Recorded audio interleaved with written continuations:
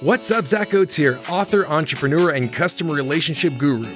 Welcome to Give an Ovation, growth strategies for restaurants and retailers, where we find industry leaders to share their secrets to grow your business.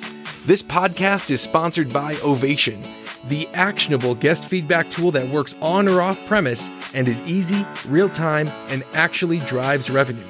Learn more at ovationup.com. Welcome to another edition of Give an Ovation. I am joined today by Joanne Hyab. Now, she is the Senior Vice President of Operations, Strategy, and Design at WD Partners. We're going to get into what WD Partners does in a little bit, but it's pretty cool. Now, with over 25 years experience in operations at amazing brands like Express, Anthropologie, and Victoria's Secret, speaking of which, she is bringing the secrets of retail design to the restaurant space.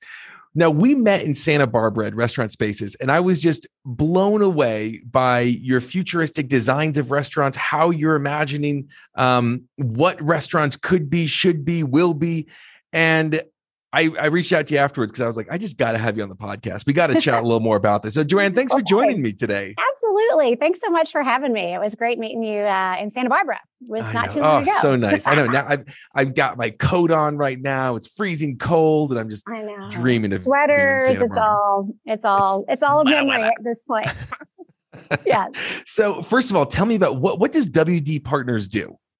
Yeah. So the best way to describe us is we are a strategic global experience design firm that's really an end-to-end solution for clients. So we have everything in-house, which makes us a unique firm that we can do strategy, design, operations, digital platforms, as well as we've got our own architecture and engineering crew right here in-house. So really a one-stop shop. So one-stop shop. So if who do you primarily work with? We work, restaurants is kind of at our core. That's where we started, but we really work on a lot of verticals. So we've got major clients in big box retail, grocery, health and wellness spaces, obviously retail, and then all different verticals within kind of the restaurant group. So, pretty much everybody we touch. And when you say technology, like you help with technology, what do you mean by that? Yeah. So from, digital solutions and really kind of creating like digital first for our consumers, right? Because it's so important right now, how they present themselves in a digital space. So whether it's, working with them on, what the web design would look like, how are they going to set that up? How does that all look and feel to represent their brand and tell better stories through kind of digital design. Got it. Okay. Very cool. Yeah.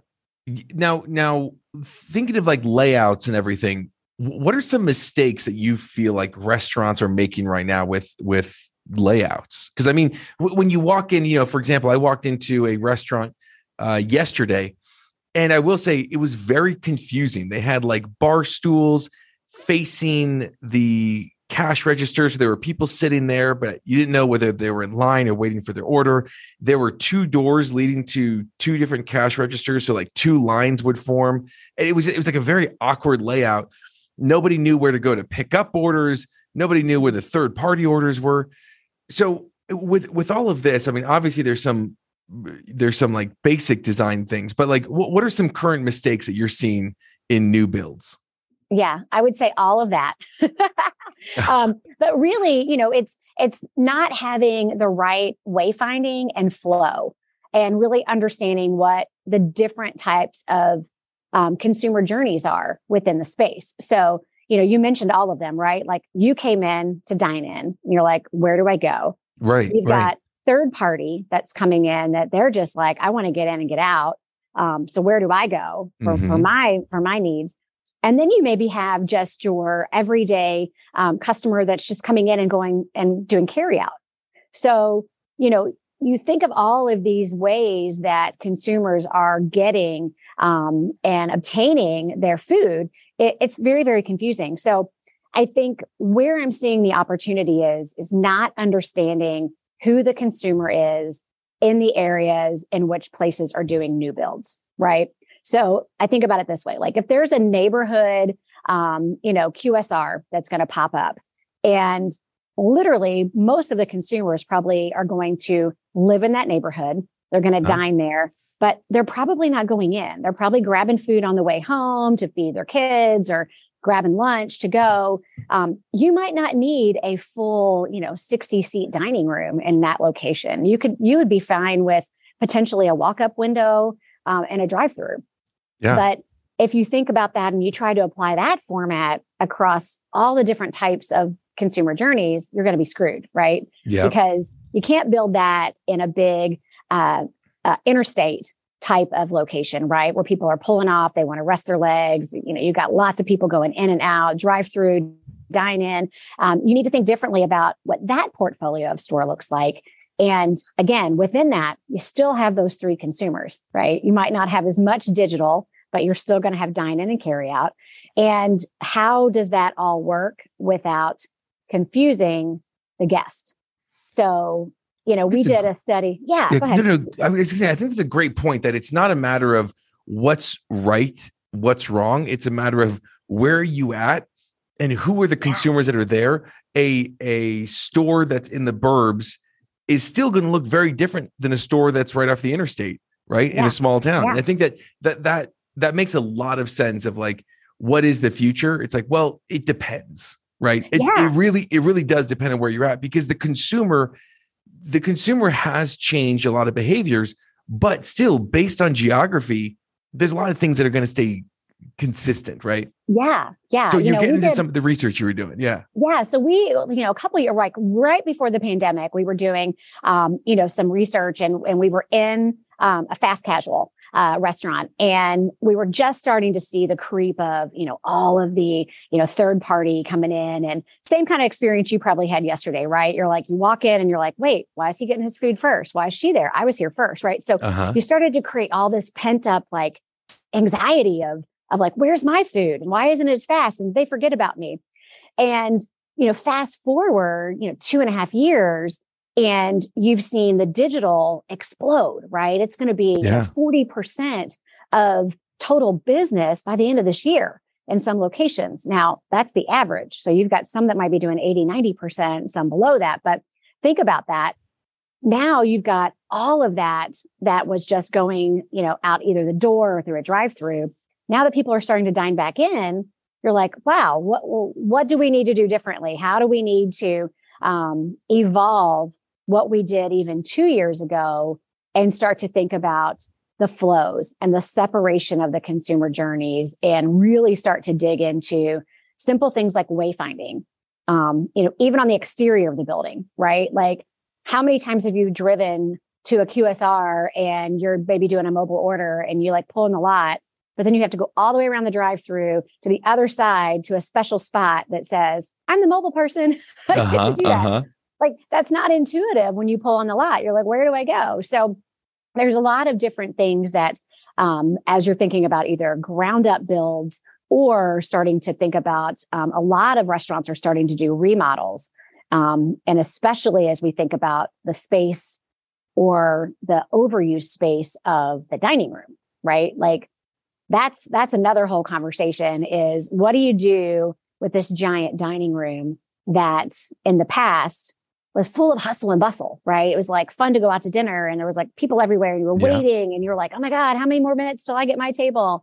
And now you go in and there's not a lot of waits, but the business is really busy because it's all going out the side door, the front door, they're a delivery app. So there's still some things around like the operations that need to evolve with that. But it's all very exciting because there's so much innovation happening right now in the restaurant space that I could probably talk for hours about. Well, and I think about people like Sean Walchef, who turned a back dining room into just a delivery only section, right? Yeah. And that's where everything, where he had the shelving for the delivery, where they were able to package meats and different foods. So that way they can go and do ghost kitchens. He really repurposed a big section of his dining room and getting to some very specifics. There was one specific design that I saw that you showed up on stage where it was a breezeway, but inside the breezeway was a window to pick up for to-go or mobile orders. Like, talk to me about that design and maybe like a specific or two around what are some things that people should be doing with their stores? Yeah. I mean, in a lot of cases, that was just dead space, right? Right. Or it was a space that you could easily expand into the dining room if you needed to give you more space, because you had a lot of empty tables.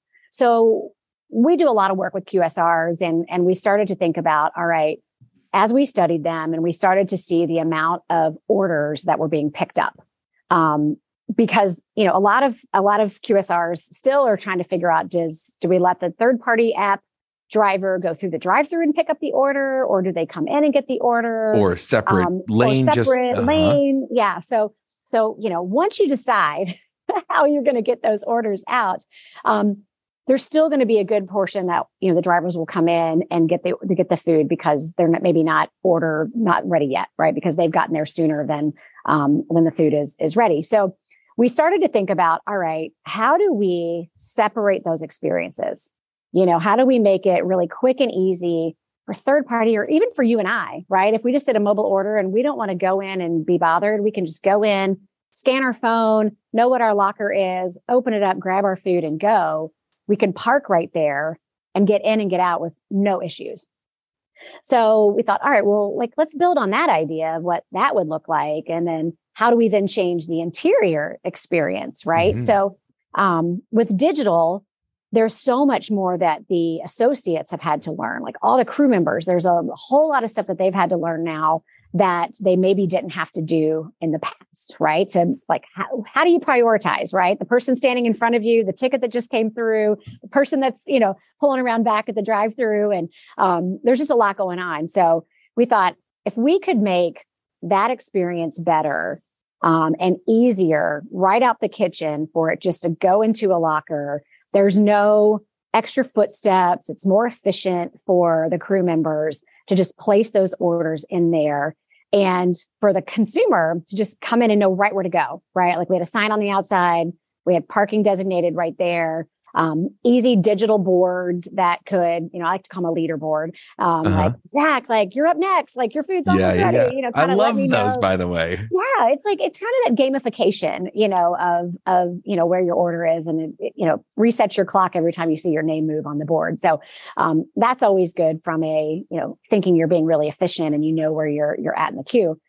But then we also started to think, all right, well, we know that over the last 2 years, staffing has been an opportunity. Mm-hmm. Labor has not been easy to come by in the restaurant and hospitality business. So we thought, well, if there was time that maybe they couldn't man the restaurant, but they could still man these mobile orders, there's now this nice breezeway vestibule that we've created that you can still do business. You can still have people come in and out, but they're not going into the restaurant.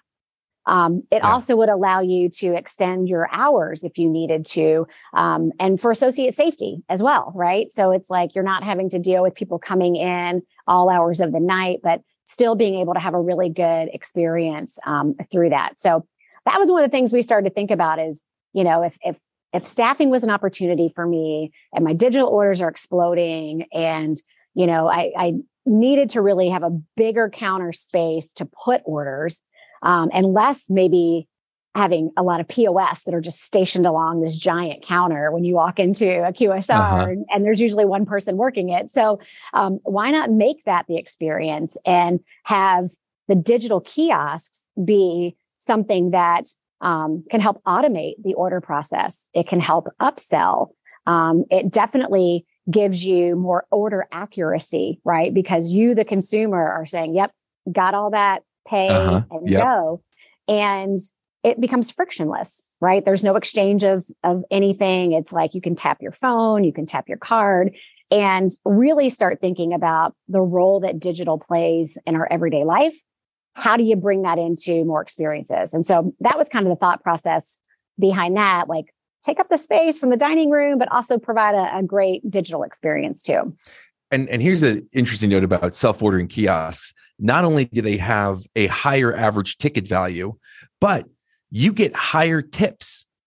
Yeah. People are more willing to tip if it's if it's digital, if it's a self-ordering kiosk, then if somebody takes your order, which is mind-boggling, but the guest experience has changed so much nowadays, right, Joanne? And I'd love to get your opinion on what do you feel like the most important aspect of guest experience nowadays is? I always say number one is like, you got to have friendly people, but like always got to have friendly smiles there. But overall, like the way that digital has exploded in the space and all that it can do, and I don't even think we've tapped into all the potential that digital and technology can do. I mean, we're just getting started in the back of house and, kitchen automation and starting to think about, how do we get food out faster? How do we, take away maybe some of those tasks that are really repetitive and automate those so that your, crew members and associates can do other things like inspect for order accuracy, greet customers and, when they come to the window or to the door or wherever. So I think there's a big thing around the way that digital will evolve, right? So from the way you use it on your app, it's just become so much of who we are that when you go somewhere and it's missing, you notice it more and you feel like the experience is a little bit off. You're like, oh, wait, like I'm not ordering on a QR code or there's not a kiosk, right? You're not spinning an iPad around for me to use. So there's a lot of that when it's missing, you notice. But there's also so much more that I think we can do to tap into consumer preferences, right? Like if I always get the same thing, like how does AI start to play into that? How does that start to like when you roll up at your favorite place, they should already know and be like, hey, Zach, the usual. And like that should give you a ping on your phone to be like, oh yeah, I want that.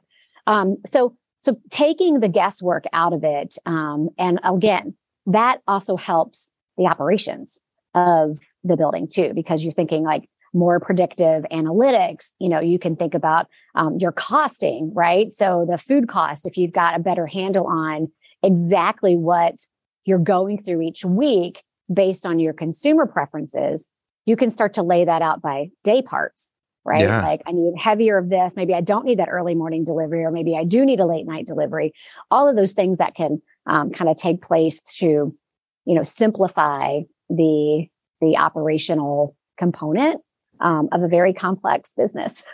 Totally. And maybe there's one thing that I've been hearing you talk about a lot that maybe I just want to summarize, which is I feel like another aspect of guest experience that you've been explaining is really about clear communication, right? Yes. You talked about when somebody drives into the parking lot and they're supposed to order a mobile pickup. Where do they go? How do you communicate that? When someone is looking to pick up a to-go order, and if you have this side vestibule or you have a lockers, how do you communicate that? I think that the whole concept is if your guests are thinking about how to pay you or about how to pick up their food, you have not done enough. Exactly. We need to get to the point that guests get on-prem and they don't have to think about anything besides what do I want and where do I post the 5-star review? Like that's what we want people thinking. Not where do I order, not how does this work, not where is my food, not where do I park. Make it stupid simple. And if it's not stupid simple, it's too hard. Yeah. I mean, you think about it, like you have 100% satisfaction rate when you pull onto the lot.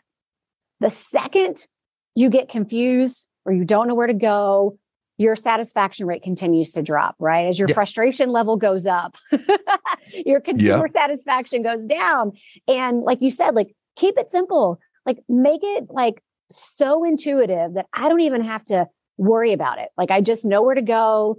I get in and get out super fast. And, if there's, perks or bonus points or whatever I'm going to get because I'm a loyal consumer, even better. But you're right. Like, I don't want to think, we have to think enough about other things in our life. Like food is entertaining. Food is enjoyment. People like love to celebrate and have, dinner and lunches and brunches. So make it easy for the consumer, right? Because then Totally. you're going to be like, I'm going to go back 5 stars. I'm going to tell everybody I know, Yeah. and continue to grow that business for them. Totally. Now we've talked vestibules, we've talked, digital ordering, we've talked, clear communication on where to park.